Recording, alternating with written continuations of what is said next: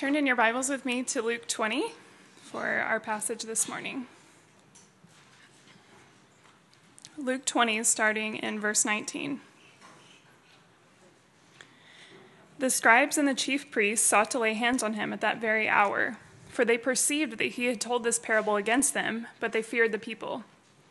So they watched him and sent spies who pretended to be sincere, that they might catch him in something he said, so as to deliver him up to the authority and jurisdiction of the governor.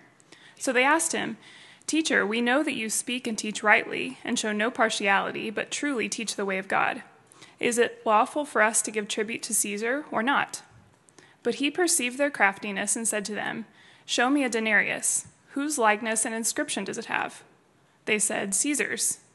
He said to them, "Then render to Caesar the things that are Caesar's, and to God the things that are God's." And they were not able in the presence of the people to catch him in what he said, but marveling at his answer, they became silent. There came to him some Sadducees, those who deny that there is a resurrection, and they asked him a question, saying, "Teacher, Moses wrote for us that if a man's brother dies, having a wife but no children, the man must take a widow and raise up offspring for his brother. Now there were 7 brothers. The first took a wife and died without children, and the second and the third took her, and likewise all 7 left no children and died. Afterward the woman also died. In the resurrection, therefore, whose wife will the woman be? For the 7 had her as wife." And Jesus said to them, "The sons of this age marry and are given in marriage, but those who are considered worthy to attain to that age and to the resurrection from the dead neither marry nor are given in marriage, for they cannot die any more, because they are equal to angels and are sons of God, being sons of the resurrection. But that the dead are raised, even Moses showed, in the passage about the bush where he calls the Lord the God of Abraham and the God of Isaac and the God of Jacob. Now he is not God of the dead, but of the living, for all live to him." Then some of the scribes answered, "Teacher, you have spoken well," for they no longer dared to ask him any question. But he said to them, "How can they say that the Christ is David's son? For David himself says in the book of Psalms, 'The Lord said to my Lord, sit at my right hand until I make your enemies your footstool.' David thus calls him Lord, so how is he his son?" And in the hearing of all the people, he said to his disciples, "Beware of the scribes who like to walk around in long robes and love greetings in the marketplaces and the best seats in the synagogues and the places of honor at feasts, who devour widows' houses and for a pretense make long prayers. They will receive the greater condemnation." Jesus looked up and saw the rich putting their gifts into the offering box, and he saw a poor widow put in 2 small copper coins. And he said, "Truly I tell you, this widow has put in more than all of them. For they all contributed out of their abundance, but she, out of her poverty, put in all she had to live on." Thank you, Mallory. Well, this morning, continue our sermon series in Luke, and we have a little bit to cover this morning. And so I want to begin this morning with a question, and that question is this. If you could ask Jesus any question in the world, what would you ask him? So it's fair game. Nothing's off limits. If you could ask Jesus any question in the world, what would you ask him? For some, that might be a decision you're wrestling with, right? Maybe a current decision. Should I do this? Should I do this? Should I do this? You're like, "Jesus, can you give me an answer here?" For others of you, it might be a Bible verse that has just bothered you forever. Or a teaching in the Bible, you're like, what's that all about? And I'm not going to bring up examples this morning because I don't want to get emails asking me because I don't know either.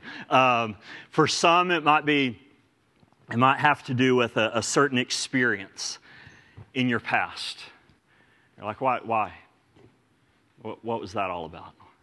Why'd I have to walk through that? Why'd you allow that in my life? What's going on here? For me, it would have to do with leaves and acorns. Like, why? Like, every fall, like 50 pounds of leaves and 100, right? Of acorns, and we're like, why?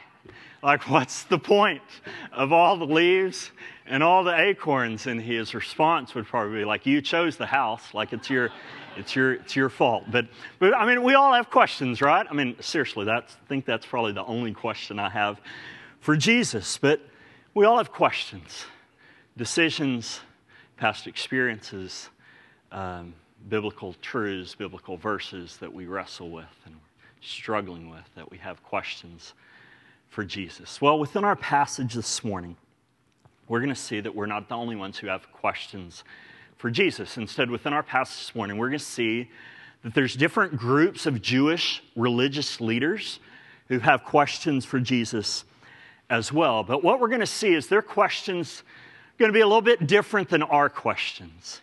You see, their questions were motivated by, they weren't motivated by sincerity or honesty. Instead, with their questions, they were trying to trap Jesus. They were trying to trick Jesus, trying to stump Jesus. They were trying to get Jesus to say something in his answer to their question that would cause him to incriminate himself, or that would cause him to get in trouble with the Jewish people, or that would cause him to reveal that he's a fraud or that he's a false Messiah. And so they're asking him all of these questions to try and get him to trip himself and to be tricked by them and to cause him to be looked like essentially a false Messiah and a fraud.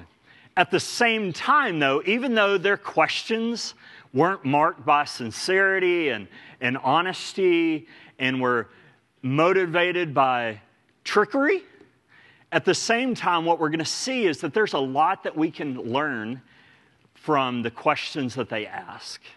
And there's a whole lot more that we can learn from the answer and the response that Jesus gives to the questions they ask. And the reason that I say that is because they're going to ask some questions about some pretty important topics.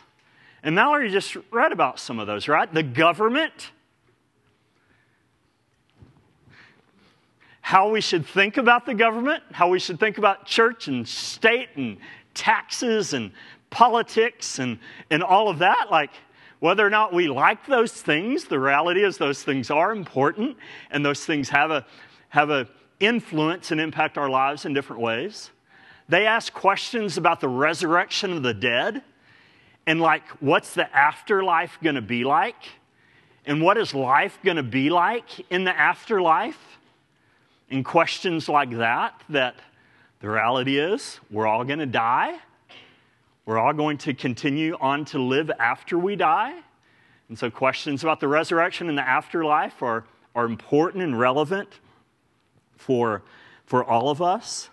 They're going to ask questions about other things, but they're not the only ones who are going to ask questions. Jesus is going to ask questions for them. He's going to ask questions about his identity and who he is and why that matters for their life and why that matters for our life as well. And so then, even though these religious leaders are going to come up to Jesus and try and trick him and trip him up with their questions, the questions that they ask and the answer that Jesus gives to their questions is important and relevant for all of us in our lives today. And so here's where we're headed this morning within this passage. You kind of see this on your handout and those made headings there. We're going to see these three tricky questions that the Jewish leaders are going to ask Jesus and that Jesus is going to ask them. And then after they ask their questions, then we're going to see this one serious warning that Jesus gives in response to the questions that these Jewish religious leaders ask. And so then the first question, when it comes to these three tricky questions that the Jewish leaders ask, is this. You see it on your handout there. It's a question about taxes. So this is specifically what we see in verses 19 through 26 here. Mallory just read those verses, so we're not going to read through every single one of those verses again. But again, the picture that you have here is Jesus has finally made it to Jerusalem. He's come to the temple complex. And within the temple complex, you have this different groups of Jewish religious leaders lined up, one after another, after another, after another, wanting their chance to come to Jesus, ask him the question so they can stump him, make him look bad, incriminate himself, get in trouble with the people, or show himself to be a fraud. And so it's one after another getting their chance to get their swing at Jesus to bring him down and destroy him. And the first question that is asked is by the scribes and the chief priest. And they ask this question there. Look at verse 22. They ask him, is it lawful for us to give tribute to Caesar or not? Specifically what they're referring to here is the imperial poll tax that the Roman government instituted. And what the imperial poll tax was, it was basically a census tax or a head tax. And the Jews in that day despised that tax. You can imagine they hated the tax. And one of the reasons they hated the tax is because the tax helped to fund the Roman government. And the second reason that they hated the tax is because the Roman government was oppressing them, and therefore this tax then symbolized and represented their slavery, their oppression, their submission to Rome. And so they hated it. They hated to pay it. So then just think about this, right? Their question then puts Jesus into kind of a pickle, into a dilemma. If Jesus says, yes, I'm going to pay this tax, then he's going to appear to be what? He's going to appear to be pro-Rome. He's going to appear to be a traitor to the people of Israel. And as a result, then the people are going to turn against him. However, on the other hand, if he says, no, I'm not going to pay the tax, then he's going to look like an insurrectionist, one who's committing treason against the Roman government. And the Jewish leaders at that point in time then would have just cause to turn him in and to hand him in. And so Jesus is stuck. Like, I pay the tax, I don't pay. What do I say here? That no matter what his response is, he's going to be viewed either as a traitor by the Jews or an insurrectionist by Rome. So that's the pickle, the dilemma he finds himself in. So look at his response then, there in verse 23. But he perceived their craftiness, so he knew they were trying to trick him. And he said to them, show me a denarius. So a denarius is the equivalent of a full day's wage work for a laborer. And that would have been the coin that they would have paid for this poll tax. And so Jesus says, show me a denarius. And look what Jesus asked them then. He says, whose likeness and inscription does it have? And they said, Caesar's. And this is exactly what a denarius would have had on it. It would have had a picture of the emperor on it, which at that point in time would have been Emperor Tiberius. And around the picture there, it would have had the inscription of the name of the emperor and who it was and other titles associated with the emperor.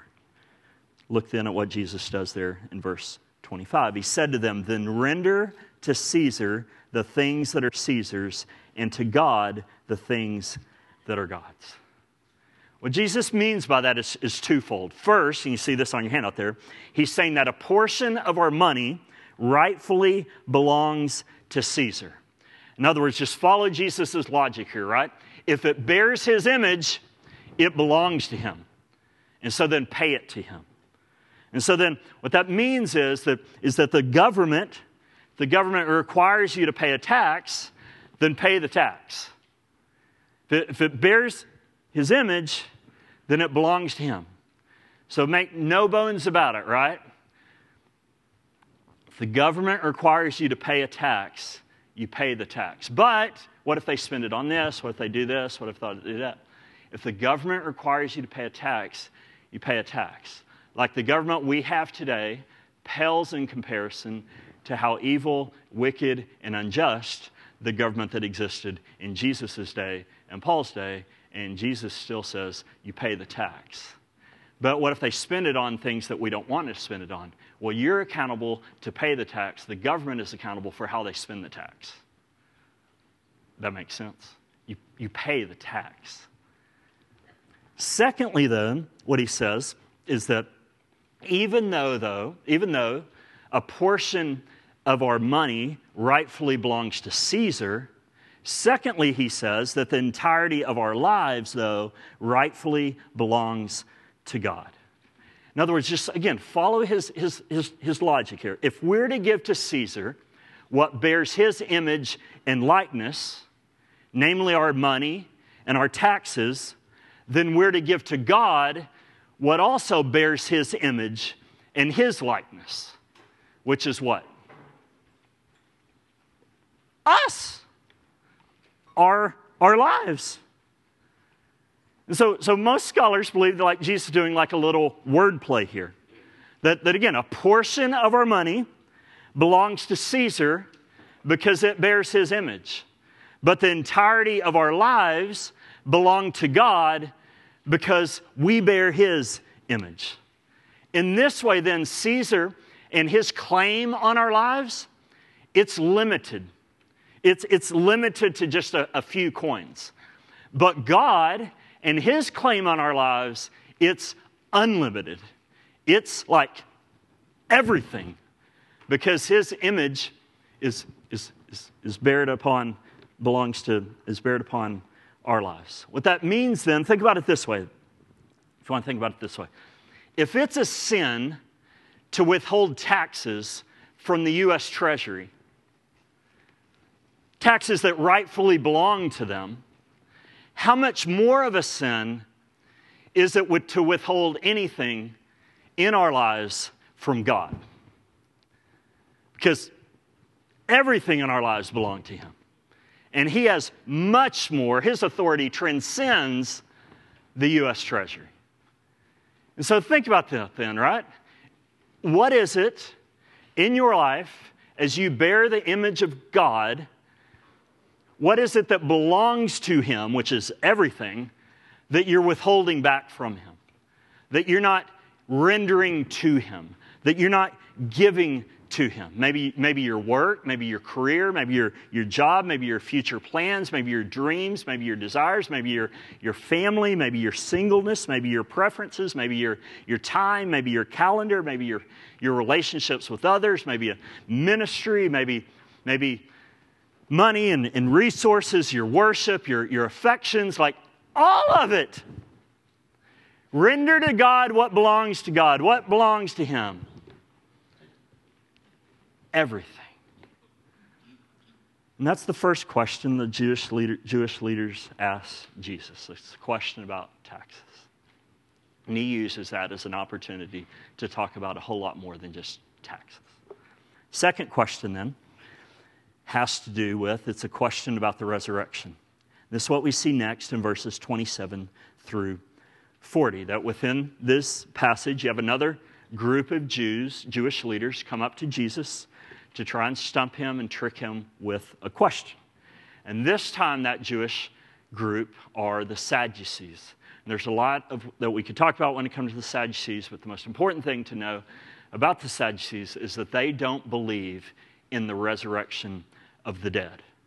They don't believe in the immortality of the soul. They believe that when somebody dies, their soul does not continue, and there is no resurrection that is to come. Instead, that person literally ceases to exist. And so then in verse 28 here, you have this group of Sadducees. They come up to Jesus with this crazy, kind of far out there, hypothetical question and scenario. And the reason, again, they bring up this hypothetical scenario is they want to try and stump Jesus, but more importantly, what they're trying to do is to try and show Jesus how ridiculous and absurd the whole idea of a resurrection is. And that whole scenario then that they ask him about, which we're going to look at here in just a minute, comes from this common practice of the day known as levirate marriage. And the way that worked is that if you're a man and your brother is married to a woman and that woman dies without a child, then you're obligated to marry that woman and to produce an offspring. And the reason for that is so that the family line would continue and so that woman would have children and that would be able to care for that woman and provide for that woman, especially as she continued to get older. And so then the Sadducees come up with this like crazy scenario that's related to this common practice of levirate marriage. And their scenario is this, and I'm not going to read it through again, but their scenario is of a woman marrying a man, and that man dies. and that woman is still childless. So she goes off and she marries that man's brother, and that man's brother dies, and she's still childless. So she marries the third brother, and the third brother dies, and the woman's still childless. And the fourth brother, and he dies, and the fifth brother, and he dies, and the sixth brother, and seventh. And you would think along the way, like after it gets to about the third brother, that all these other brothers would figure out, if I marry that woman, I'm going to die, and they wouldn't marry. You know what I mean? Like, that's the... Anyway, Jesus doesn't even get into that. But anyway, and so all 7 of these brothers are dead, right? And she still doesn't have a kid here. And so some of y'all like just got the joke like 10 minutes later. But anyway, so and so the Sadducees come up with this question. All right, if the resurrection is true, then in the resurrection, like after everybody's dead, in the afterlife, if she had married all 70 of these brothers during her time here on earth, then in the afterlife, which one of these 7 brothers is she going to be married to? And again, the whole purpose in creating this scenario and bringing all this up is they're trying to trip Jesus up and to show him how ridiculous and absurd this whole idea of a resurrection is. They want Jesus to say, I've never thought of that. I don't know the answer to your question. Like, there's no way she could be married to all 7 of... You're right. I guess the resurrection isn't true. And if he said that, like that would kind of put him in a little bind, a tad bit, you know. And so that's what they were trying to do.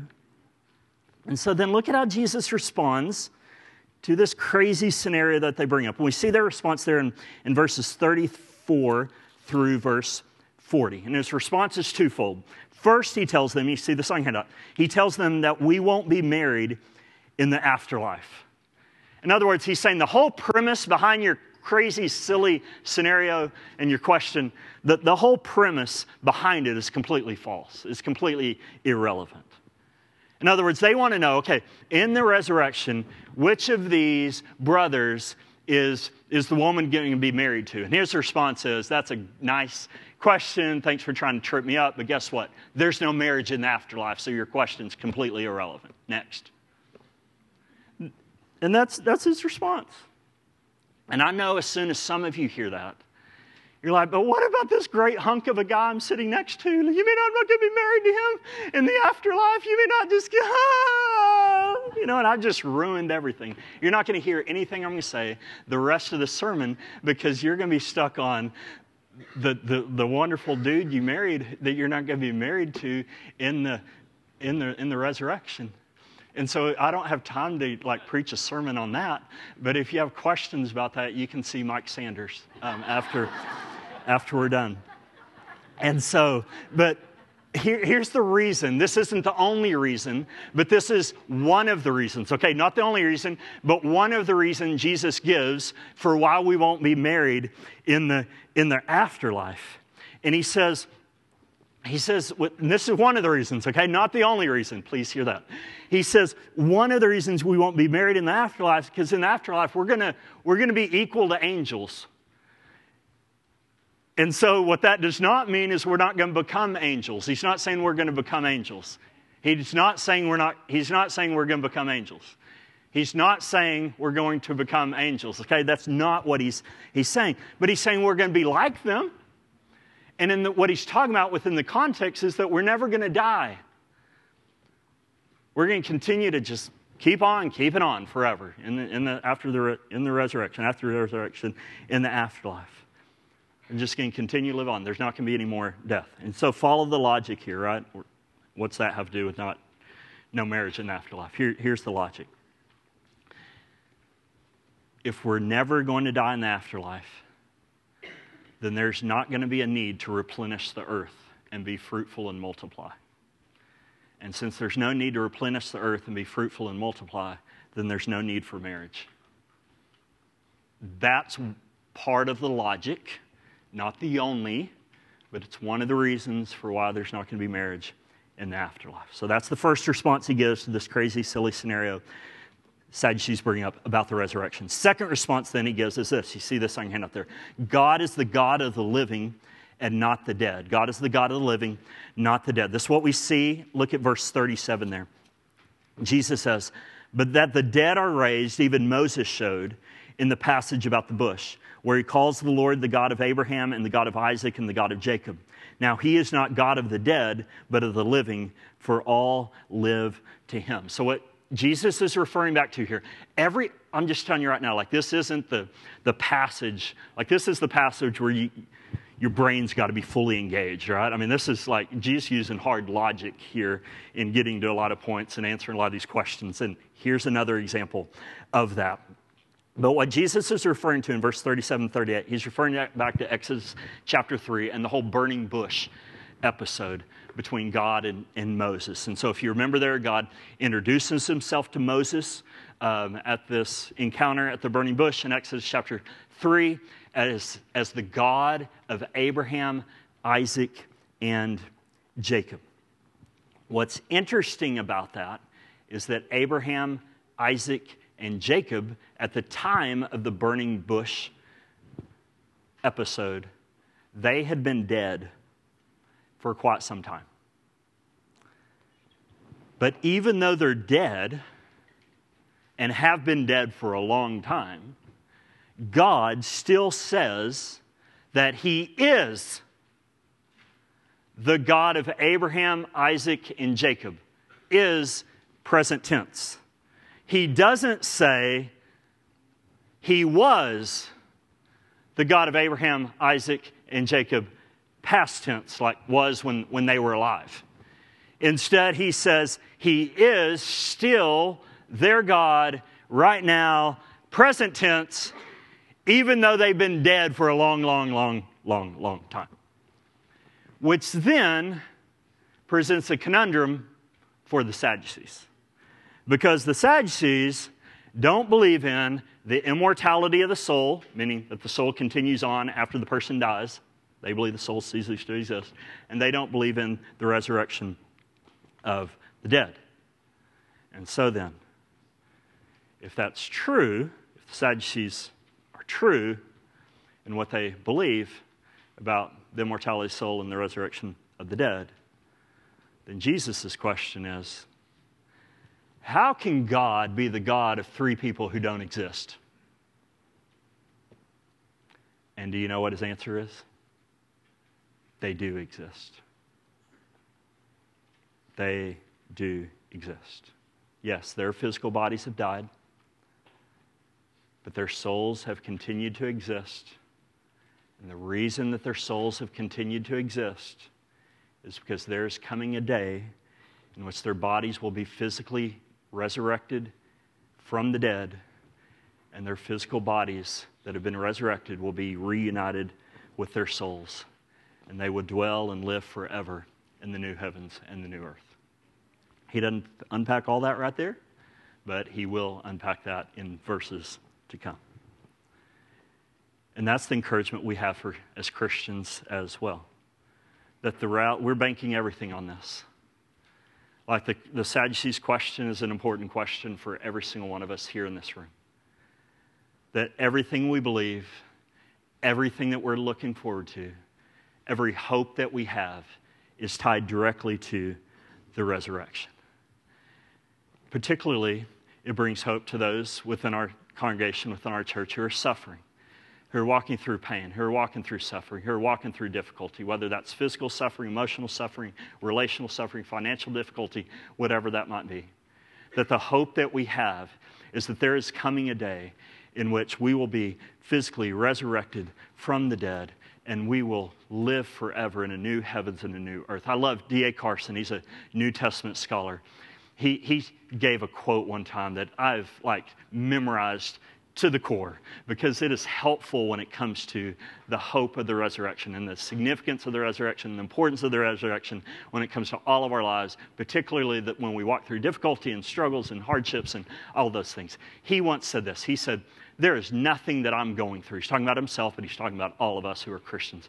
He says, there's nothing that I'm going through in this life that a good resurrection won't fix. And that is good. Like that is biblical. And that's a good word, right? That's a good perspective to have. Like no matter what you're going through, I mean, physical pain, emotional just turmoil and trauma inside of you, financial difficulties, relational or just the weight of stress of life that is just bearing you down and you just don't know how you can continue to keep on keeping on. That it doesn't matter what you're going through. That there isn't anything that you're going through that a good resurrection, like the resurrection, won't ultimately fix. And that won't ultimately heal that. And that's the hope that we have. Like the reality is this, as Christians, we might suffer for the rest of our lives. Whatever you're going through right now, you might have to endure that and bear the weight of that for the rest of your life. But the good news, because of the resurrection, you're not going to have to endure that forever. Forever in this life. You might have to endure it for this long, but you're not going to have to endure it for infinity long, right? There's nothing you're going through that the resurrection won't fix. Instead, one day, our physical bodies are going to be raised right alongside Abraham's, right alongside Isaac's, and right alongside Jacob's. And we're going to be given new, glorified bodies, and we're going to dwell with them and dwell together in a new heavens and a new earth. Third, then, tricky question is this. And this third question, Jesus turns the tables. Up to this point, it's the Jewish leaders asking tricky questions.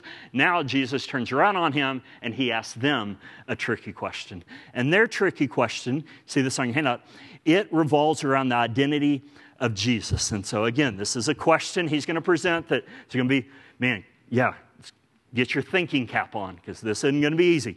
Following his logic here. But we see his question there in verse 41. Look there, Luke writes this, but he said to them, how can they say that the Christ is David's son? So we know this, right? Old Testament teaches this all throughout. We see this all throughout the New Testament as well, that everyone believed. The Old Testament teaches that the Messiah was to be a descendant from the line of King David. And so that's what Jesus is referring to there in verse 41. How can they say that the Christ, the Messiah, is David's son? In light of that then, look at the tricky question he poses beginning in verse 42. He quotes a verse from Psalm 110, verse 1. And this verse is taken straight from the lips of King David. And Jesus says in verse 42, for David himself says in the book of Psalms, the Lord said to my Lord, sit at my right hand until I make your enemies your footstool. So then again, thinking cap time, right? This is David. He's quoting David here. So this is David speaking there at the beginning of verse 42, right? Look what he says. The Lord, meaning the Lord God, God the Father. So that's who that is, the Lord, God the Father, said to my is David. So God the Father said to David's Lord. So do you know who that Lord is? Within context, that Lord is specifically a reference to the Christ, the Messiah, that was going to come from the line of David. As a result, then, here's the question Jesus poses. Look at verse 44. David thus calls him Lord, meaning the Messiah, Lord. So how is he his son? In other words, how is the Messiah both David's son and David's Lord? That's a great question. Because I don't know about you, but I love Jacob over here, but I've never, ever called him my Lord. He's my son. I've never called my son my Lord. And I will never call my son my Lord. Lord Jacob. No, that's never going to happen.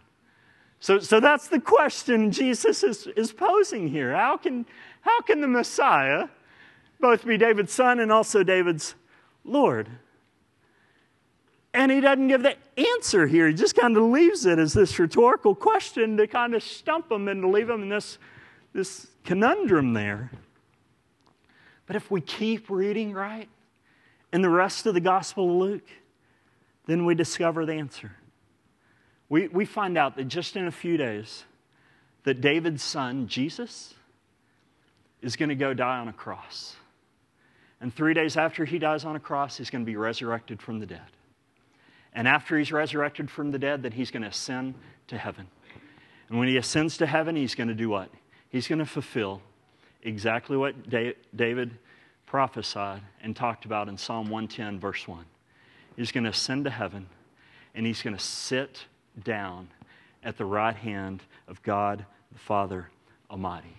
And the reason he's going to sit down at the right hand of God the Father Almighty is he's going to sit down to be enthroned as king. He's going to sit down to reign and rule as the sovereign king and the sovereign Lord of the universe. And think about that, right? That's what he's doing right now. Like Jesus isn't up there just like twiddling his thumbs. Well, okay, was it time to get, are we there yet? Is it time to get back down there yet? Like, he not just sitting up there like on the edge of a seat, just fretting, hoping everything turns out okay down here.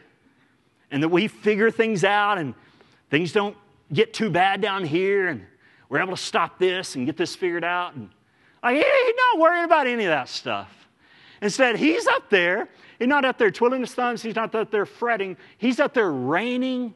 He's up there ruling as the sovereign king, as the sovereign Lord of the universe. So those are three tricky questions then that we learn about, right? Jewish leaders come, ask Jesus about, Jesus turns it around on them, and they present topics and issues of government and taxes, of resurrection and afterlife, of the identity of who Jesus is, and all these things that are important for our lives today. In response then to those tricky questions, Jesus then offers this one serious warning to these Jewish leaders who've been asking him these questions and trying to stump him with these questions. And we see this warning in verse 45. Look there with me. Luke writes this, "And in the hearing of all the people, he said to his disciples, 'Beware of the scribes.'" The scribes are some of those who've been asking him some of these questions. The scribes are those who are the religious scholars, the religious teachers in Jesus' day. And Jesus huddles his disciples together and he's like, beware of them. Be on the lookout for them. Beware of them. And here's why they need to beware of the scribes. Look at how he describes the scribes in the rest of verse 46. This is why he wants them to beware of them. Look at how he describes them. "Who like to walk around in long robes and love greetings in the marketplaces and the best seats in the synagogues and the places of honor at feast, who devour widows' houses and for a pretense make long prayers." And then look at what Jesus says is going to happen to these deeply religious, seemingly pious, wealthy religious scholars, religious teachers of his day. He says at the very end of verse 47, they will receive the greater condemnation. I can't even describe how shocking that would have been to the ears of his disciples. And how shocking that would have been to the ears of anybody who would have heard Jesus utter these words. I mean, think about it. The scribes.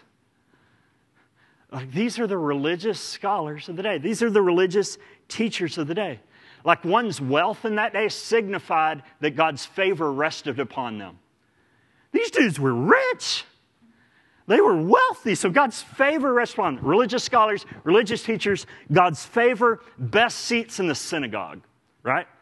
So the most pious, the most righteous people, the most devoted people, they prayed long, flowering prayers, so the most righteous people. Like if God's favor was upon any group, it would have been upon them. And here you have Jesus saying, that group, and just of all groups, they're going to receive the greater condemnation. And whatever you do, disciples, beware of those people. Don't follow after them. Don't become like them.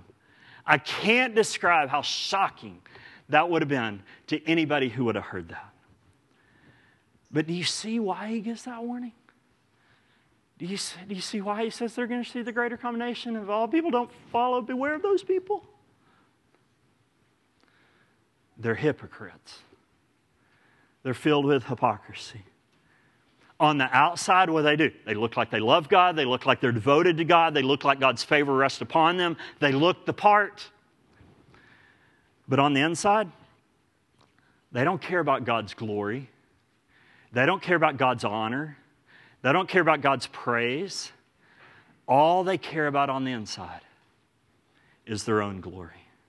All they care about on their own inside is being recognized by others, being esteemed by others, to be seen as prominent, to be seen as successful, to be esteemed and affirmed and honored and recognized, and be exalted in the eyes of others. And so when Jesus describes this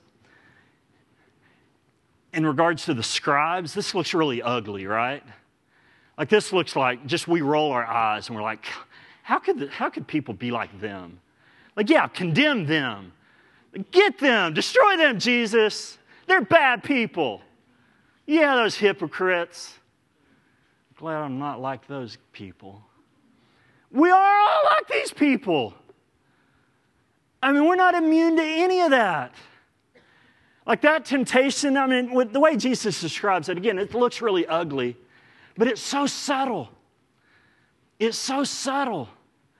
The temptation of this is so subtle.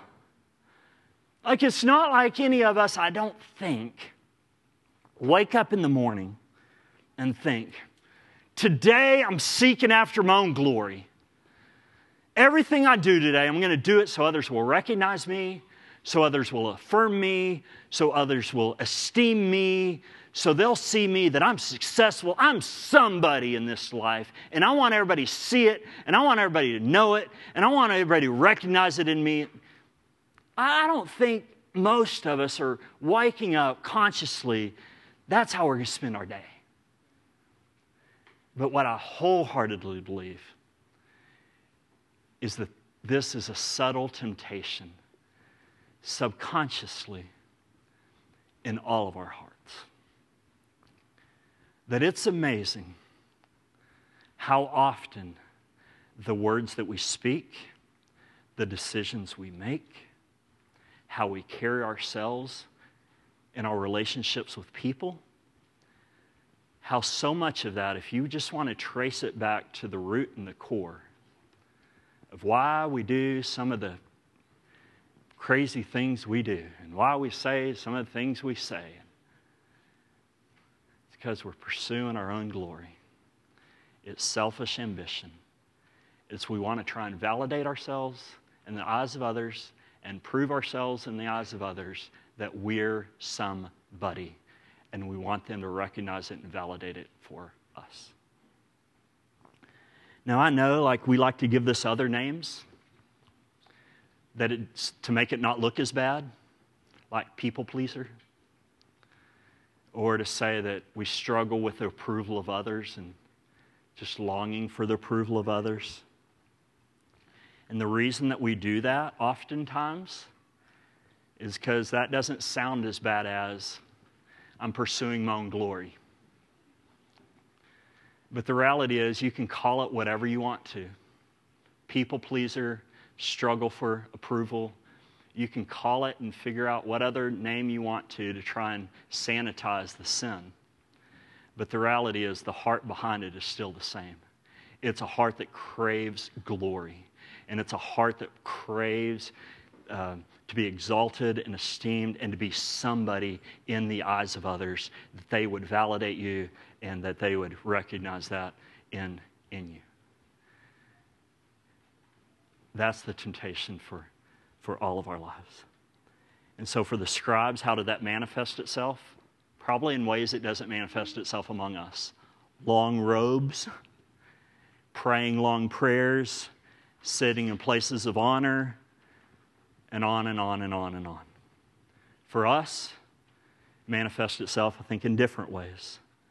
Just the longing for power, the longing for control, the longing for a certain position or a certain title, the longing to be successful or always having to be successful, being overly competitive, always having to win, being well known. That's all on one extreme. On the other extreme, it may manifest itself in things like fear of man, shame, self-pity, insecurity, being overly consumed with what other people think about you, being devastated by rejection or criticism from others, living in isolation from others, and on and on and on and on. That's the other extreme. However it's manifested, though, here's the point. Jesus is repulsed by it. And on your handout there, Jesus condemns those who pursue their own glory. At the same time, though, and this is the final point, Jesus commends those who sacrificially give for the Lord's glory. And this is what we see in the very next verse of the very next chapter, in chapter 21. This chapter break here, I think, is very unfortunate because it's easy to just come to the end of chapter 20 and think, okay, chapter 21, he's starting a new topic. He's not starting a new topic at all. Instead, at the end of chapter 20, he brings up the example of the scribes that we need to beware of, and he condemns that example. And now, at the very beginning of chapter 21, he brings up this example of this poor little widow, and he exalts that example.